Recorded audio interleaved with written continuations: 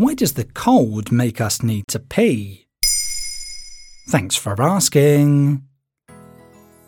We've all been there. Getting a sudden urge to pee when it's cold is a common thing. This connection was supposedly discovered by Austrian physician Alfred Adler back in 1918.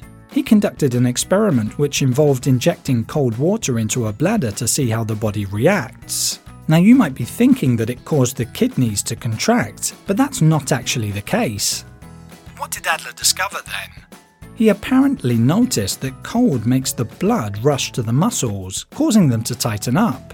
That's a well-known fact today, especially when it comes to the detrusor muscle, the smooth muscle layer in the bladder wall.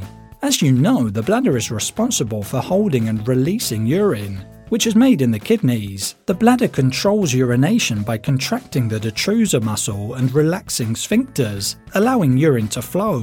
According to the Cleveland Clinic, the average person pees 7 times a day, but that can vary a lot. Generally speaking, it's between 4 and 10 times a day. The site also notes that bladder volume can range from 350 to 600 milliliters.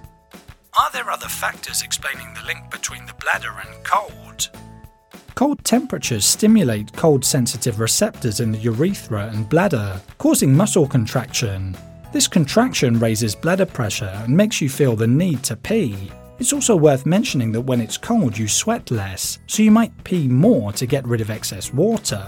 Finally, another reason could be linked to vasoconstriction, the narrowing of blood vessels. In cold weather, the body limits blood flow to extremities like the fingers or feet. Blood volume then focuses on essential organs, including the kidneys, which, while filtering more blood, produce more urine.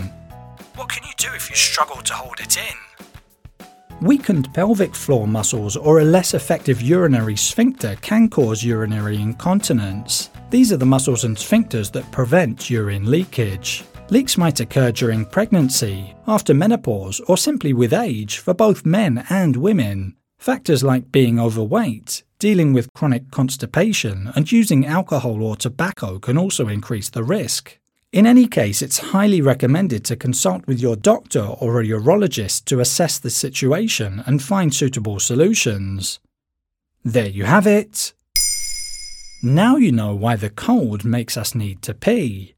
In under 3 minutes, we answer your questions and help you understand the true meaning behind the trends, concepts, and acronyms that are making headlines. Listen along and you will really know for sure.